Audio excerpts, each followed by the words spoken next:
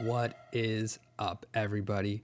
It's me, John Bernardo, and I am back with a brand new show called Does Machines. This is the show where I will talk to a revolving chair of different guests, either people you know or people you may not know, about the things that they like to get nerdy about. It may even surprise you that you'll find out things about your favorite creators that you never really knew. So this week, I am talking to Nirav Gandhi. How's it going today, bud? Doing good, man. How you doing? Good, man. Thanks for coming on. People will know you from the Game Busters podcast as well as our GG app Discord, where you frequent as well and where we met. So for the people that don't know who you are or what Game Busters is or any of that stuff, why don't you just give quick the rundown on who you are? Yeah. Hey. So I am. Yeah. You can. I guess I'm a content creator. I guess I don't want to say that. That feels bad. Well, you create something. I create content. No, I do kind of like freelance work. So I'm a reviewer over at techraptor.net, and you can find my reviews there. And then for GameLuster, I kind of do a lot of videos for the YouTube channel, GameLuster.com, and I have a podcast for them, Game Busters, where every week we go over the history and development of like a specific game, and we have a rotating panel of guest quote unquote experts to talk about that. So yeah, and then by day I'm an urban planner and I work for the local government. Right on, dude. The whole concept behind Game Buzzers is really cool, and it's good because we have so many gaming podcasts in this atmosphere of the gaming industry that we don't need more. But when you do something like what you guys are doing, I really like that you really focus in on the one game and just really nail down the history. And not purposely, but it was kind of an inspiration for what I'm doing here, where each week I do have a different guest. And I basically, what we're doing with the show is whoever we have on, and you'll be back on again, but whoever we have on, we're going to talk about one thing and we are going to nerd out about it as deep as we can go, as top level as we want. It doesn't matter. There's no limits to what we're going to nerd out about. Yeah. So, but this week we are going to have one singular focus, and we're going to be focusing on the Studio Ghibli movies, which are the beautiful, beautiful anime movies that I'm sure you've seen a screen cap or a GIF from at some point. The reason why we're starting off with this is because, Nirav, you recently proposed a challenge for 2021 for us to watch all of the movies. And we decided, let's get a whole group together, and we're all in the Discord, which I'll post a link in this episode. And we're all in the Discord, and we're going to be watching a movie. Well, you planned it out for us, so it was every 2 weeks we're going to watch a movie, right? Yep, that's correct. Yeah, and that's exactly it. We're starting a little late in the year, I guess a month in, but that's exactly enough weeks for us to watch all of them right by the end of the year. So exactly, it's about 24 movies, so it shouldn't be a problem. They're all available on streaming services, and I've really wanted to watch these movies for a long time. Now this gives me a reason. I did watch. My only exposure, I would say, is I've watched about half to 70% of Spirited Away with my daughter. She's only 3, so I was very surprised when she picked it, but it's just, kids, right? We get to a certain point, we stopped, and then we get to a certain point, she wants to rewind back and see that certain scene again. So yeah, yeah. I think I know where I ended off to kind of have the full picture, but when we get to it, I will definitely start from scratch, but I can recite a lot of the beginning. Okay, that's fair enough. You told me, though, you haven't seen them all yet, but you've seen a lot of them. When was the first time that you were exposed to these movies, and what was it that drew you in about them? So I actually have a very clear memory of the first time I saw, and it was Spirited Away was the first one I saw, and I have a very clear memory of it when I was maybe, I want to say 11 or 12. I was upstairs in my mom's study, I remember, and my brother, I was like on the couch, and we had an old like CRT like was in the study. Like the nice TV was like, in the main room. Right, of course. And God, what year was this? Like 2003 or 4, maybe 2003, okay, so I think. Shortly after it came out, then. Yeah. And this was like, I think their premiere possibly on TV. I think they were showing it on Disney Channel because Disney really? had the distribution. Yeah, Disney had the distribution rights to all Ghibli movies until I think pretty recently. But, oh wow, I didn't know that. Yep. But yeah, so I remember watching, and I was like sitting on the couch and just like, it was just on Disney Channel, and like, I think I remember my brother like being in the room, but he's like 3 years younger than me. I don't think he was paying attention. He was like playing Pokemon on the DS or Game Boy Advance, whatever was out. But like I remember like seeing this, and like just the first second I saw this animation, I just like couldn't look away, and I couldn't stop thinking about it. And like I sat there with like rapt attention, like watching the entire thing. And I remember like after it was done, like I went and like I like found my mom, and I just like wouldn't shut up about it, because I was like, it to me in my mind, like I guess as a kid, to have something to compare it to, I was my thing that I was telling her was like, it's like they made a new kind of Disney movie. Yeah. Like it's like that, but it's different, and like I want more of those. And I actually, my mom helped me, because like I wanted to like write a letter to them to thank them for this movie, and she helped me like write a letter to, I guess, to Studio Ghibli and send it over. I did not get any response. Sweet little boy. Them. I do not know that. I do not know if they received it. I'm sure if you tweeted to them as a child, they would definitely get out to you. Yeah. But yeah, so I was just like enraptured, and I've seen Spirited Away maybe 15 or 16 times. It is my favorite movie ever made. And yeah, I from there, I just, that was the thing that kind of sold me on, I guess, the concept of anime too, because that was also the first anime product I had seen that wasn't made by 4Kids, basically, you know, like something that wasn't like Pokemon or like Digimon, you know, dubs, you know, that were, you know, for kids kind of thing. Oh yeah, I got you. Yeah, but like the first like actual anime thing I'd seen, and like seeing it, and like I don't know what it was, but like even as a child, I immediately understood that this was like different. Oh yeah. And I don't know, I think that I was really surprised that I saw an animated movie that didn't treat me, the viewer, like I was like not capable of comprehending it. Yeah, like they do such wild, and I want to actually, we'll start off Spirited Away, and I want to really dig into it because it's the only one I have experience with. They really go as far out, like there's no prep to what these universes are like. I did try to start Howling's Moving Castle, so this is kind of where my mindset goes, where they don't really prep you in any way. It's just, you know, stuff happens, and you like you said, like they're not treating you like a dummy. It's just, it's gonna happen, and you're gonna understand that this is the world that we live in. And I should probably say that these shows that we're doing, whatever we're talking about, are going to dip into spoilers of anything we talk about. So these movies are also, if you don't want to be spoiled before the challenge, then, you know, pause right now. Yeah. But for Spirited Away, like when you see her parents get turned into pigs, at first I was like, what? Wait, what? Are those people that just look like them? But no, her parents are, you know, turned into animals, and they don't even remember who their kid is. And, you know, this witch takes the kid's name away, and it's like, you know, if she doesn't do her job properly, she's gonna turn her into a pig like her parents. Like, this is dark shit. And then you have the spirit that, you know, I was looking at, you know, memes and gifs and all this kind of stuff from years and years and years. You think that the main spirit that you see is a good spirit, but, you know, he ends up eating people. Like, yeah, like No Face nuts. has always been one of my favorite characters just in anything, because No Face is a wraith, and if you know a lot about like especially in Japanese mythology, like what a wraith is, a manifestation of an emotion. Like when there is a group of people, or one person even, feeling something very strongly, the collective consciousness manifests into a ghost-like creature. Oh, wow. And that creature personifies some trait. And for No Face, it's gluttony. Like, oh, so I've been watching it in pieces, so I didn't catch that. Okay. Oh yeah, no problem. Yeah, and like this is of course with like me having like read about like the development and the writing of the film and watching interviews with Miyazaki, but like that's deep.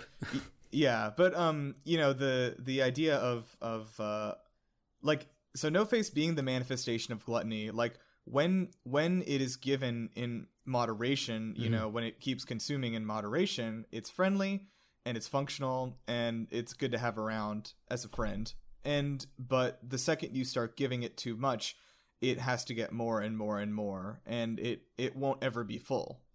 And that's kind of the thing, is that like that was the, you know, of course the pervasive theme in Spirited Away is like the dangers of consumption. Like, of course, even echoing like at the very beginning with her parents eating and taking and turning into pigs to, you know, like represent what they've become. And then, you know, her sacrificing and giving, and like, see, it's, you know, in her giving, in her service and her labor, Chihiro is able to like earn them back. Because she's like foregoing, she's not taking anymore, which is kind of what the whole story is about. But yeah, I mean, sorry, I'm kind of like rambling here. No, dude, this is what I want, man. I want us to ramble. I want us to go on and on about the smallest details. Like, you picking everything apart like that is exactly what I want the show to be. So thank you. Oh, yeah, great. And I wanted to kind of just really quick put a pin in that. I want to circle you back to the beginning. How crappy are her parents? Like, they not only did they almost get into an accident, but hey, there's a random hole here in the wall, let's go. And she's like, no, I don't want to go. All right, we'll leave you here then. You fucking stupid. Yeah, like, oh man, that part always kind of like, because like the first of all, like, you know, she's in a bad mood because they're like forcing her to move across the country, and then like, you know, she has to, like, it's funny because I think as a kid it resonates with you, because I think there have been times for every kid where your parents are doing something that you believe is stupid, and like nobody will listen to you, you know. And I think that definitely is like something that I think that really hits with, especially kids who are like, you know, younger teenagers, like 10 to 13 years old, you know, like, no, I'm right, like I know what's going on here and you don't. And like, in this instance, of course, like, she's right. They should not have gone through the thing. But like, yeah, I totally get her frustration and like trying to be the smart one, I guess, and being the reasonable one out of the family. Clearly. Yeah, but like, I don't know. I really also enjoy, like, and this is something that Miyazaki hits in literally every one of his films. Is like the Earth taking revenge, basically. Like, it's an idea that he is very fond of, is that like humans have spent hundreds of years now, you know, destroying the Earth slowly, and you know, we continue to do so at like a rapidly evolving rate. And almost something he posits in almost every one of his movies is like, what if the Earth could fight back? And you can see that in this movie with the river demon. The creature, yeah. So if you remember from like the bathhouse part, where there's like a sludge demon, basically. Oh yes, they call him the like a stink demon, I think, right? Yeah, something the like stink demon, I think they call him. Yeah, and it's interesting because like you can see that this thing is full of sludge toxicity. There's like lots of like garbage pieces that humans have thrown off into the water there. And you know, it needs to be healed. And like, you know, after like Chihiro like again like does like sacrifices, that's the whole point, to like, she goes above and beyond what anyone else is willing to do to clean this guy and and you know, provide a good service from the bathhouse, and in doing so removing the sludge and the toxicity and all that, washing it away and like scrubbing it like with her literal like elbow grease. She's able to free the river god, you know, who like, you know, comes up and he thanks her and he flies away. And that's actually continued kind of in the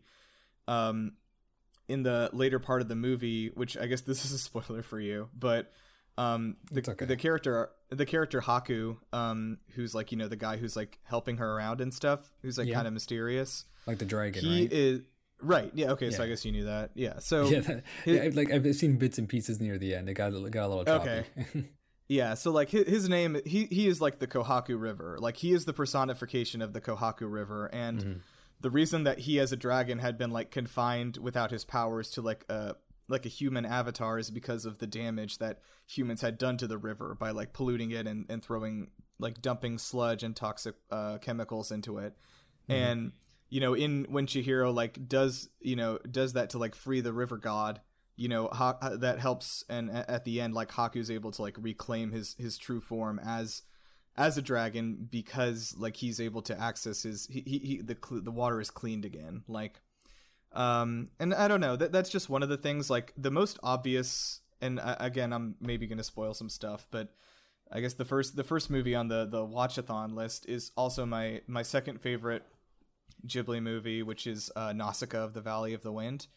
Mm-hmm. And that movie, I think, even has a little note at the front, like from Miyazaki, where, like when the movie is like fading in, there's some text there that says like, what if the earth could kill us the way we kill it? And it's something like that, you know, to that degree. And mm-hmm.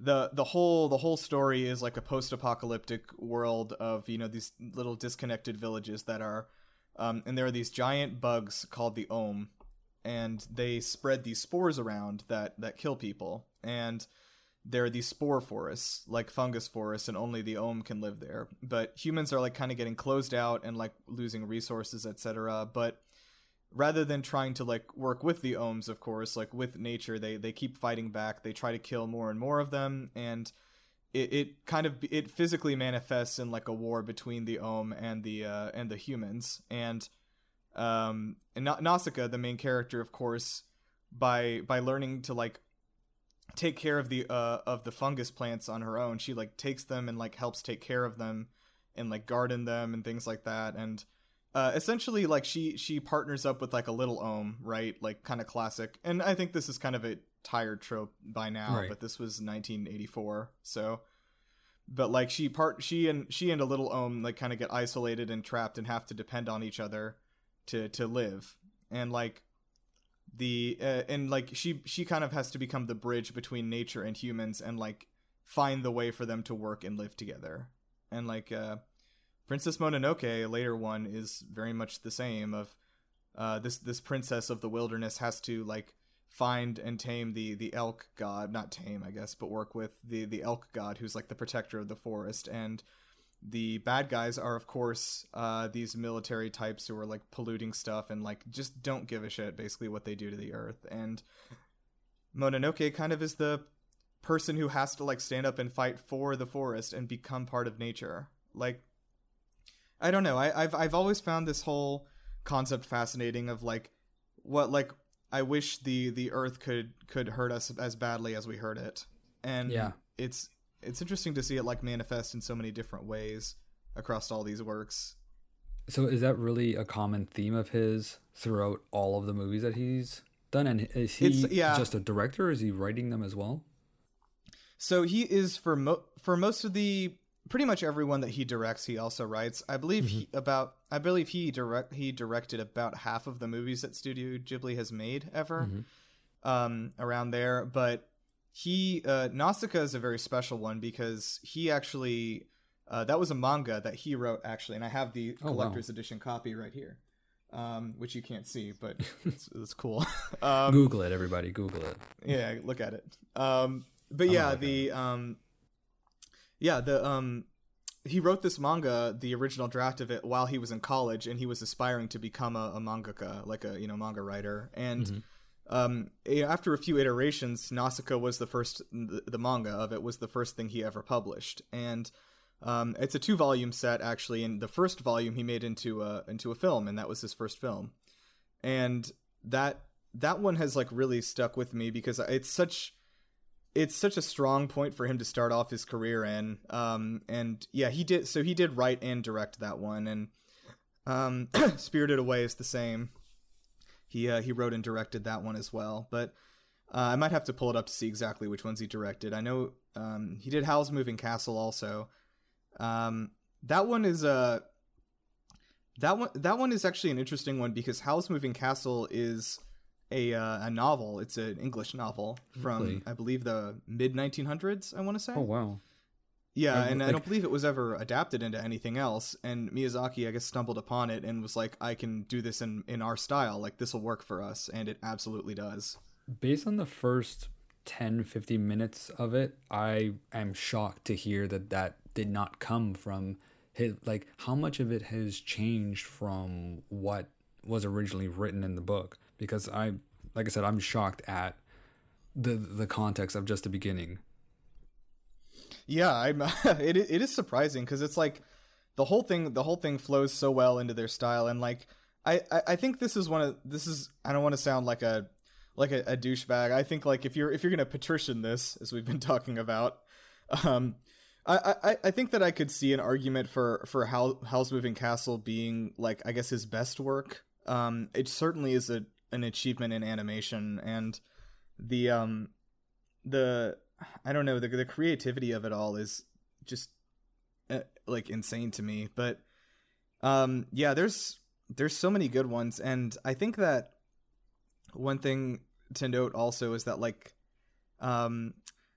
this isn't really a good transition, but like one interesting thing that makes actually the Studio Ghibli movies like stand out from the rest of anime is that when Miyazaki was working on Spirited Away specifically, he decided that he wanted to differentiate his films from the other anime that was being produced at the time. Like he wanted it to look and feel different, and so he's actually he put in a lot of work to draw like way more frames. So his movies actually run at a much higher frame rate than other anime does, and it gives it a much more professional cinematic quality. Like instead of running at like 12 to 14 frames per second, I believe they run at, you know, closer to like 24 or 25.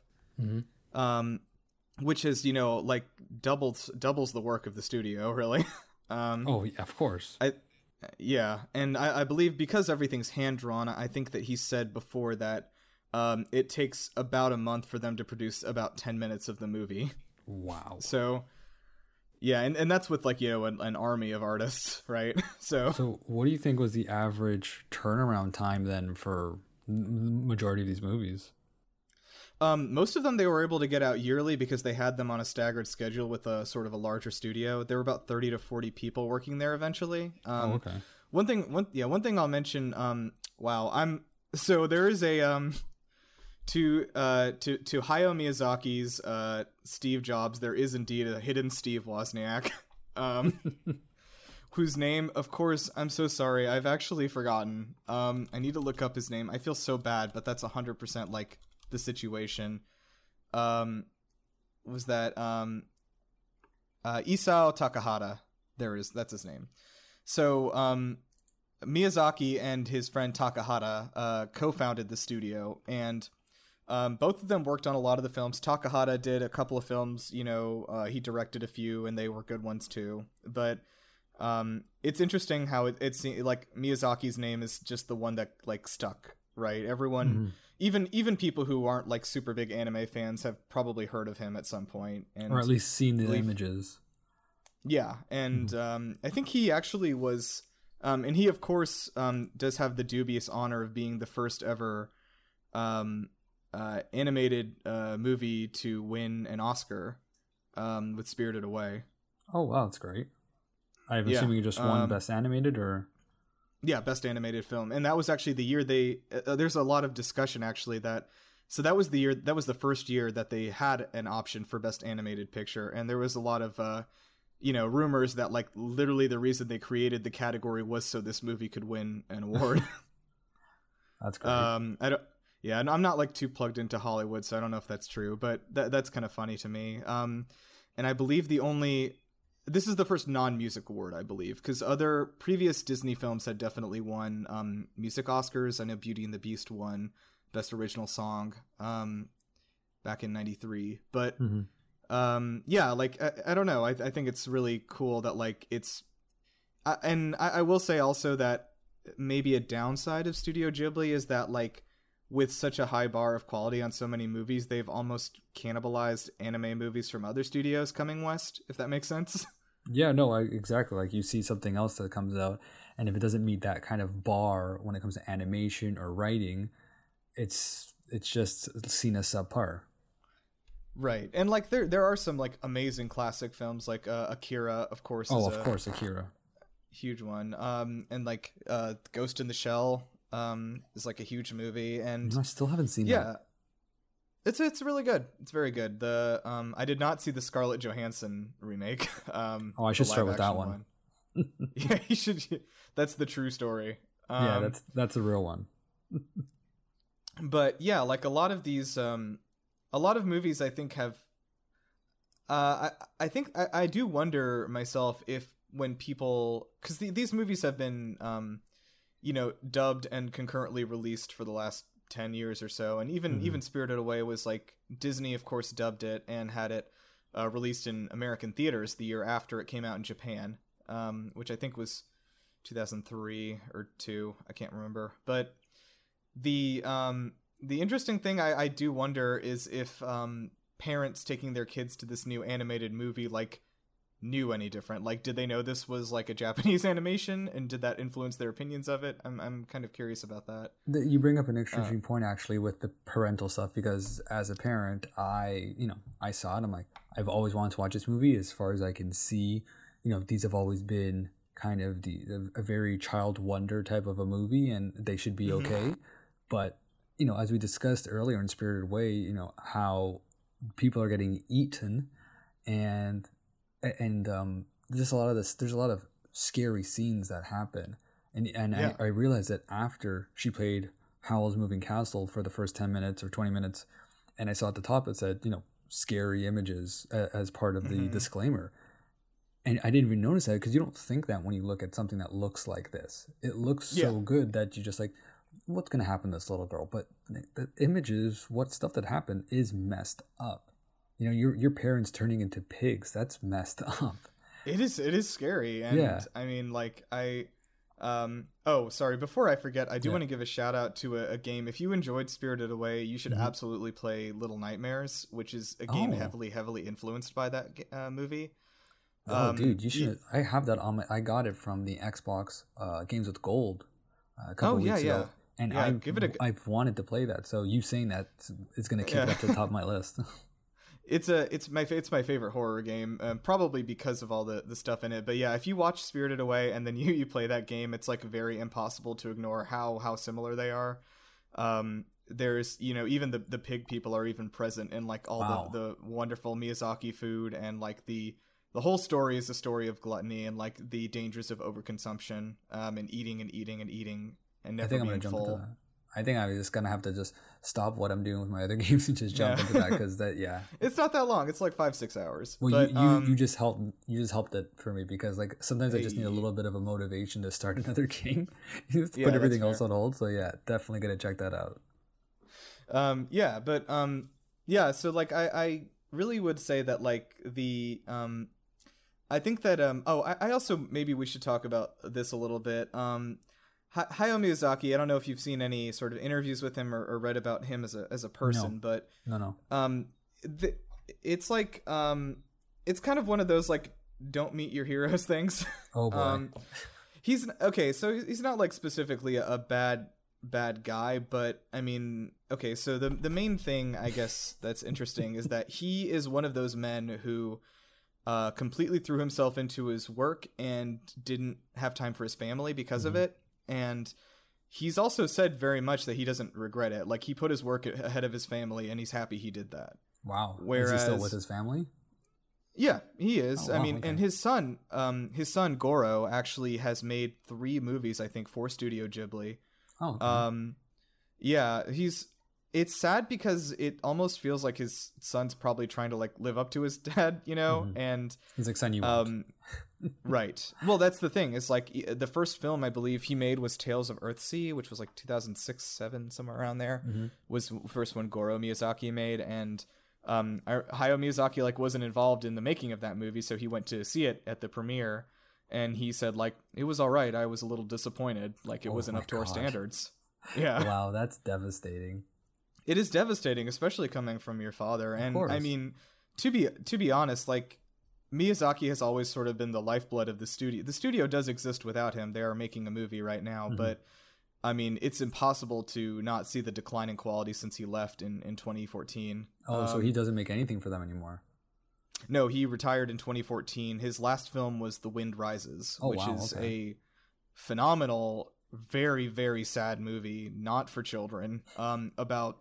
It's a biopic of the guy, I cannot remember his name, but the guy who created the plane back in the early 30s that would eventually become the kamikaze plane that the Japanese would use for warfare. Yeah. Yeah. And it's a very Horikoshi? Yeah.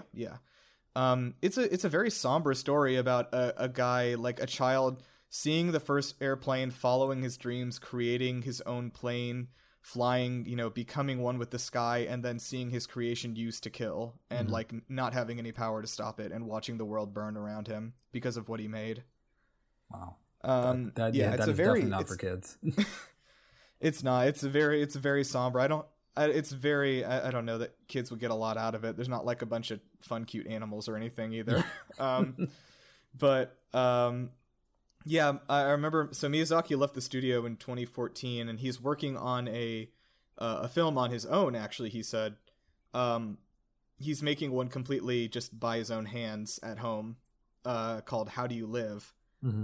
And that one's been in production since then. Like, he said that he plans to have it ready in like 2022 or 23.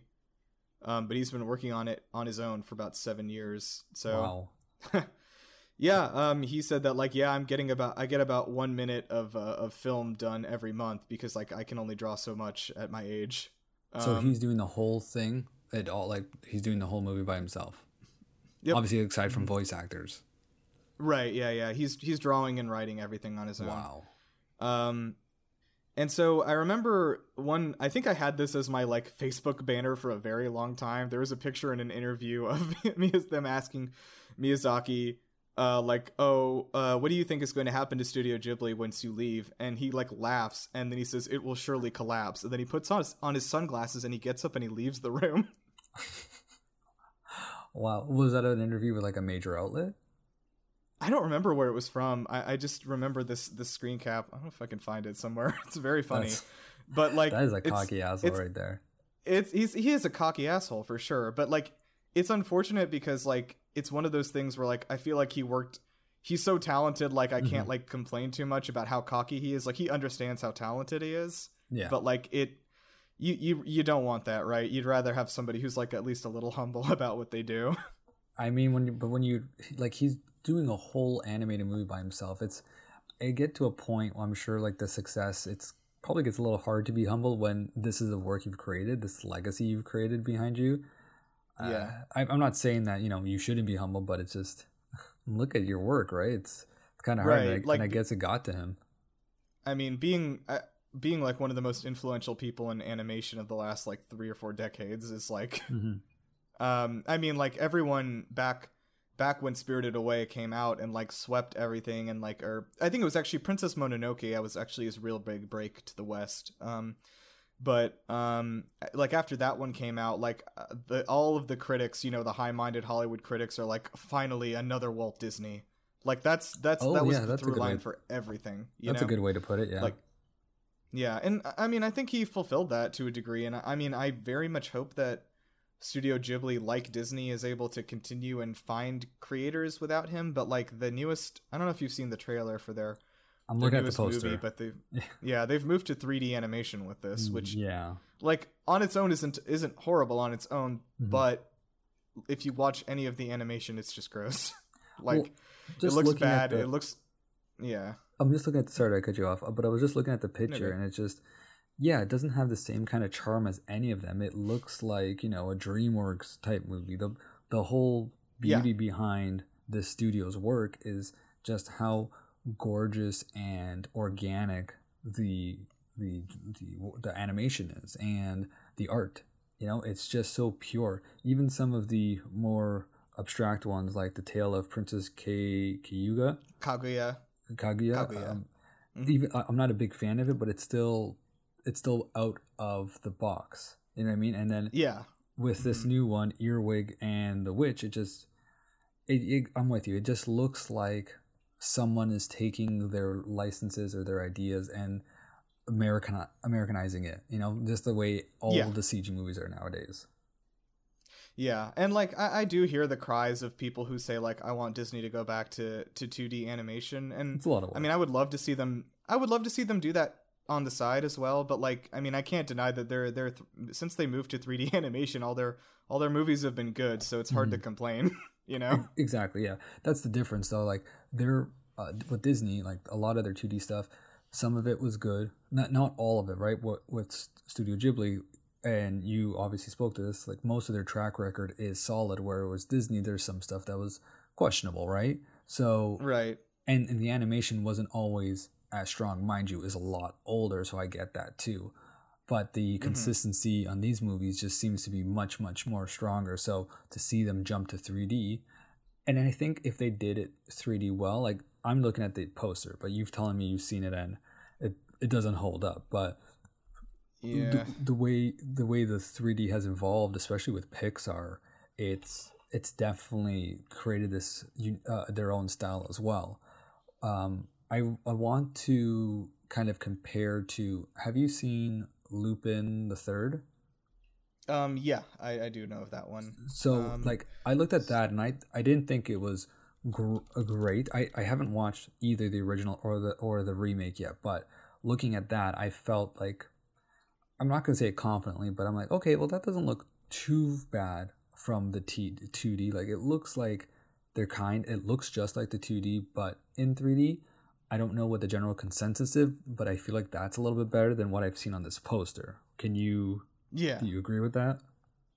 Yeah, I think so. I want to say that I've seen I've seen one of those. I can't remember if it was the first one, but yeah, like I think it's great when people want to try like different kinds of animation, and like even like what was I trying to say? The new what was this movie I saw recently?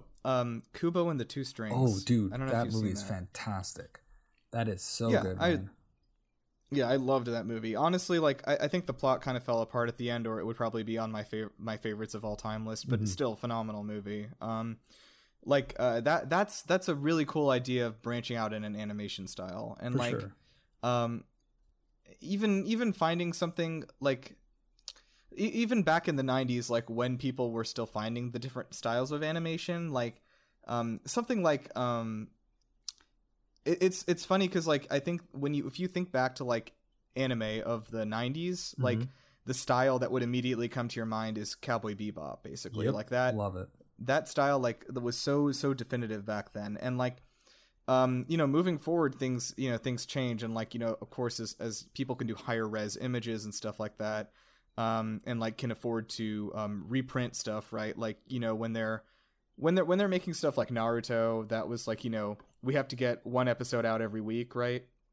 And there's so much. The way they do it is by saying like, okay, here's a frame of Naruto, like we can reprint 500 of these and just move the positions of his mouth and like reuse different panels on different pages and stuff, etc.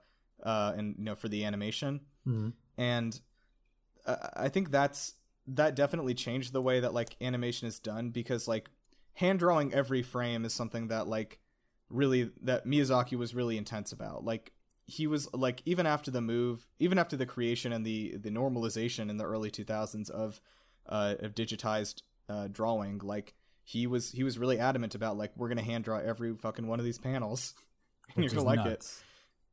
And I mean listening, I don't know that I've read this or seen it anywhere, but like listening to how he was about his work, I can believe there was a fair bit of crunch going on at Studio Ghibli under him. No doubt about that. He's very much a perfectionist. But yeah, like I don't know. I do wonder what he's because he's very old now. I want to say he's in his mid 80s, late 80s maybe. But I'm curious to see if he does get the next movie he's working on finished and what style that would take.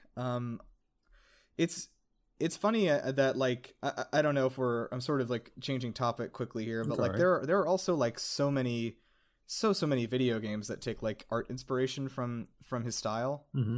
Like and like Ni no Kuni.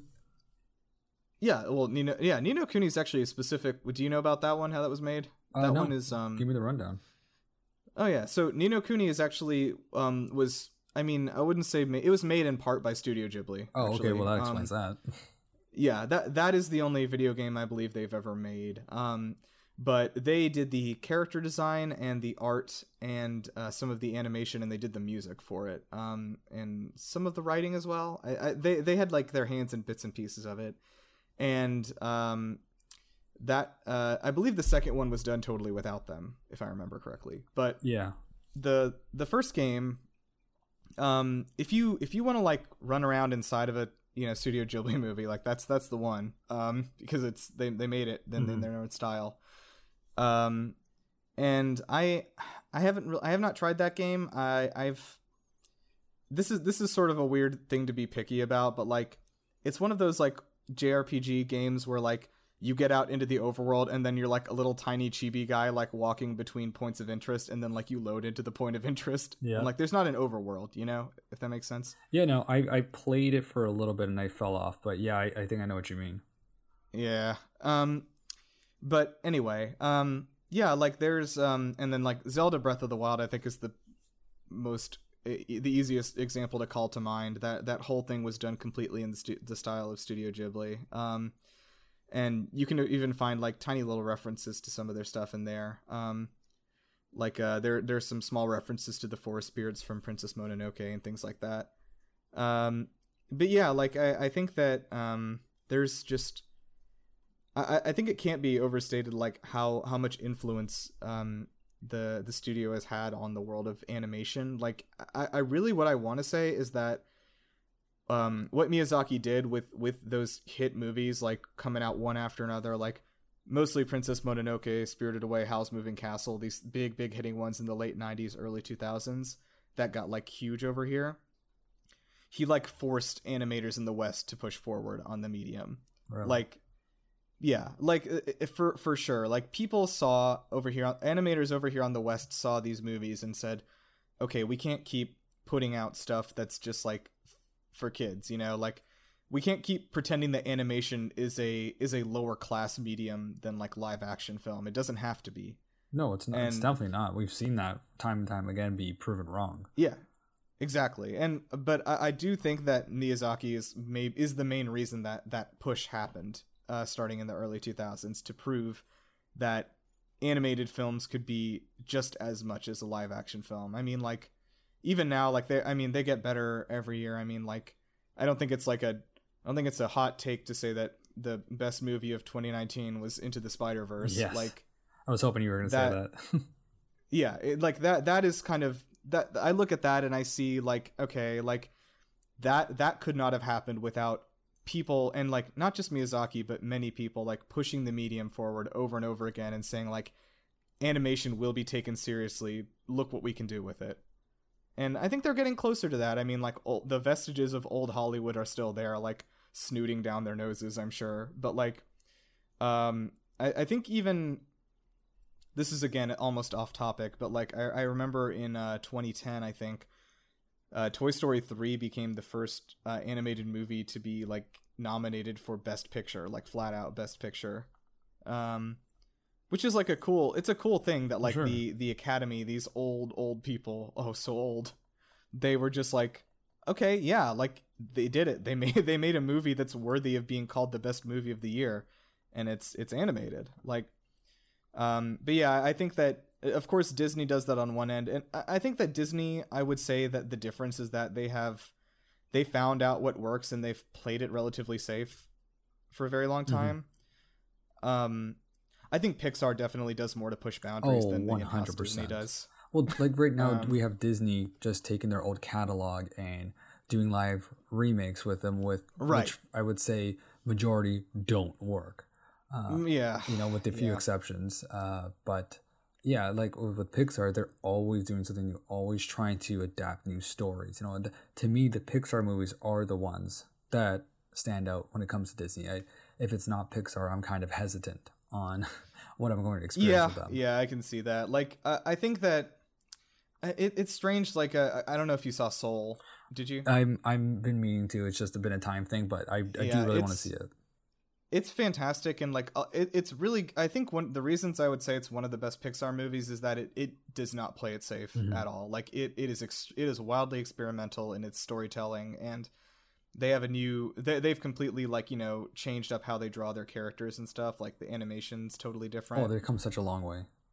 Yeah. I'm very impressed with it. I'm impressed with the fact that they're willing to push on that. But yeah, I don't know. Like I think that I really, I guess I maybe want to like close on saying like I I really hope that Studio Ghibli like finds the new talent they need. Mhm. Like, I mean, I'll be honest, like of the 3 movies that Goro Miyazaki has made, none have been received very well. Like, maybe he's not the guy.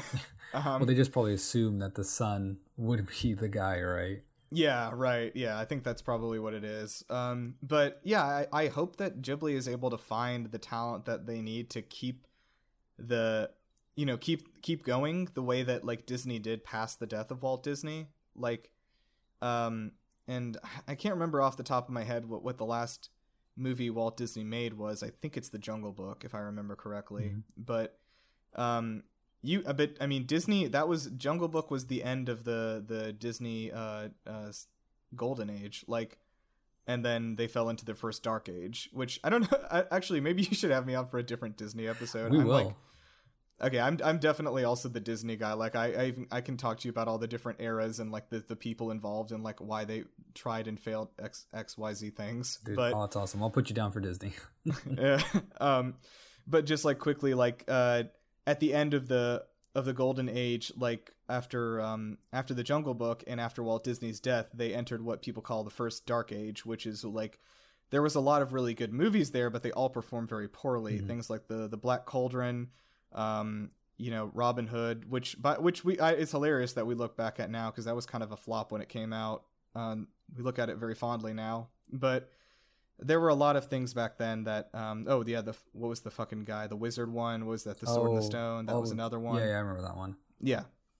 And then of course there was a good like 7 or 8 year period where Disney put out like 5 or 6 in a row commercial and critical failures, and people were like, well, Disney's gone, this company won't survive without him, like they have no idea what they're doing. And finally with the Little Mermaid, they reached out, they found some new blood. Mhm. They got some young people, some new people in the studio with new fresh ideas, willing to take something different, like to abandon what Disney had been doing before. And in producing The Little Mermaid, which was a gigantic success, brought Disney back on the map and just absolutely crushed it in the box office. And that was the beginning of what they called the Disney Renaissance, of like them coming back and like claiming that title of being #1 in animation again. But I am hoping that Studio Ghibli follows a similar fate, in which the next 2 or 3 years we see them willing to reach out and find different kinds of people. And like maybe that's what the Earwig and the Witch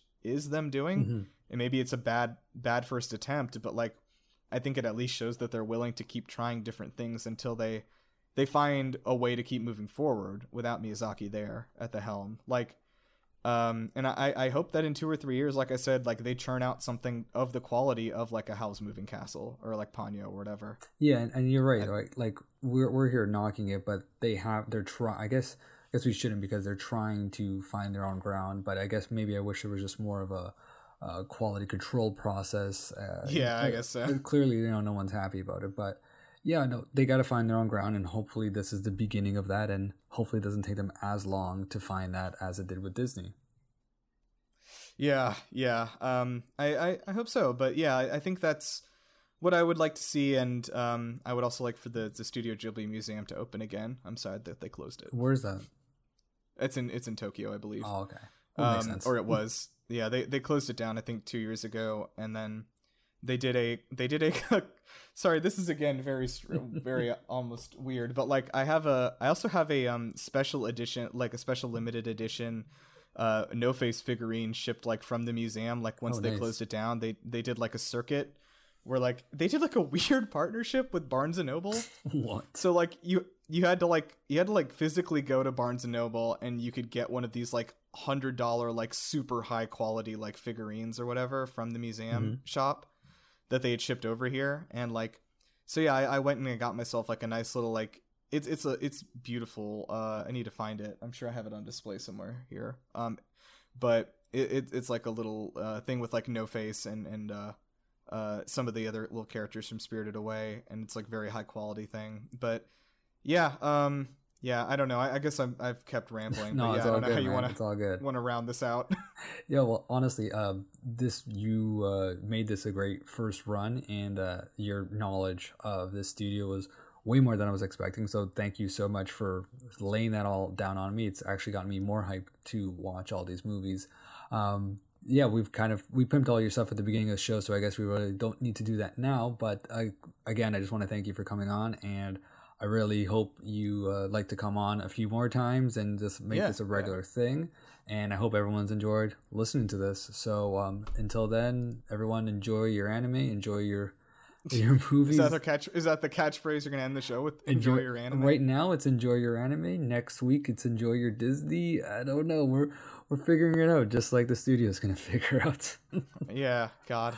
Okay. Take care, everybody. Yep. Thanks for having me. Bye bye.